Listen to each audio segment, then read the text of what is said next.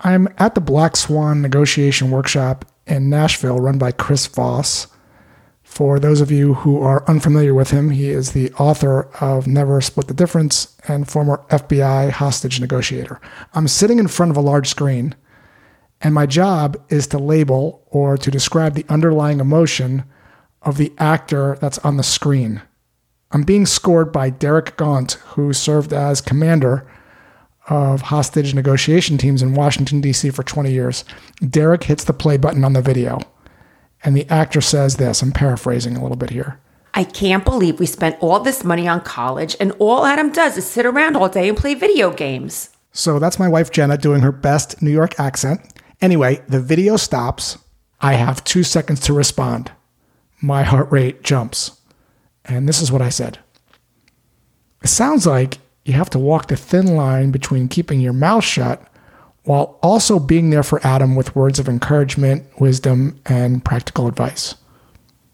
Okay, full disclosure, it definitely was not that smooth, but now that I'm not under the gun, I can embellish a little bit to make myself look better, right? Why wouldn't I do that? It's my podcast. I can do whatever I want.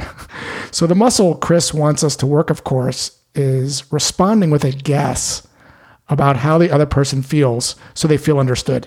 Chris calls this labeling. Labeling is a magical technique that makes other people feel heard and understood. This is important because when prospects feel like you really get them, when they feel understood, you forge a strong emotional connection with them. You build trust. And in a world of products that are similar, building trust is the differentiator. So here are a few other examples of how you can use labeling in the sales process. Let's say your prospect says your price is too high. You might say, sounds like the value isn't there for you. Or it seems like you have a specific number in mind. Or if your prospect says, we're looking around, you might say, sounds like you're looking at a few options. Sounds like you still want to do some research. Or maybe something like, seems like you have some concerns. Seems like there's some issues that we don't resolve for you. Sounds like there's some important things that you're not seeing here. Or if you're sensing in any way in your gut that your prospect is feeling uncomfortable or has some concerns, label it. If you're feeling it, label it. It might sound like this. Feels like something's making you uncomfortable. Sounds like you've got something on your mind. Seems like you have some concerns. If your prospect says, does your software do X? So does your software record calls? Rather than assuming that they want to record calls, you might put a label on it. You might say something like this. Sounds like call recording is important to you. Or it seems like you have a reason for asking that. And you may discover that in fact your prospect doesn't want to record calls because legal doesn't permit the organization to record calls with consent. Another scenario where you can use labeling is if you're noticing that your prospect is a little wishy-washy. They're not able to make a decision. They're oscillating back and forth. You might simply say this. It doesn't seem like you're ready to switch.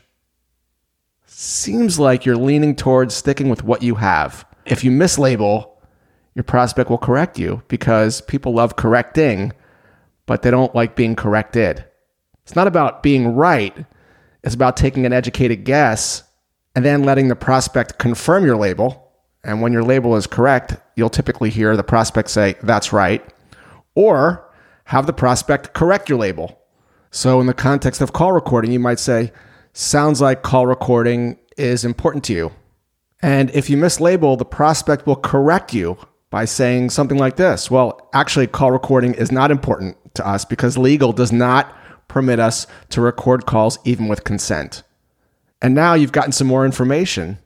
So now that you know the question behind the question, you could simply say, many of the companies we work with in fintech have the same concerns, which is why we allow you to disable call recording at the admin level so you never have the risk of recording calls. You hear the difference there? With the traditional sales approach, if a prospect said, does your software record calls? You'd go into pitch mode, right? You'd be saying with unbridled enthusiasm, not only does our software record calls, but it transcribes the calls and uploads them to the opportunity record. Meanwhile, Since you didn't label and understand the question behind the question, what you don't know is that this prospect's organization doesn't allow them to record calls for legal reasons. When you label, you go into understanding mode. When you don't label, and when you assume, you go into persuasion mode. And when people feel persuaded, they go into the zone of resistance because they don't feel heard. They feel pressured. And whenever people feel pressure to move forward, it triggers the fight or flight response. It's biological. Here's the challenge. You can't get better at something that you haven't been taught and practiced. In fact, if you're like me, you've been practicing wrong. You've been practicing not listening. You've been practicing persuading. As my guitar teacher says, practice does not make perfect.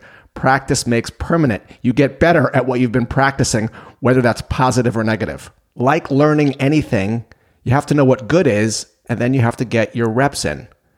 When you go to the gym, you work out to build your muscles. So consider getting your reps in at a Black Swan event to build your ear muscles, to rewire your brain to understand instead of persuade.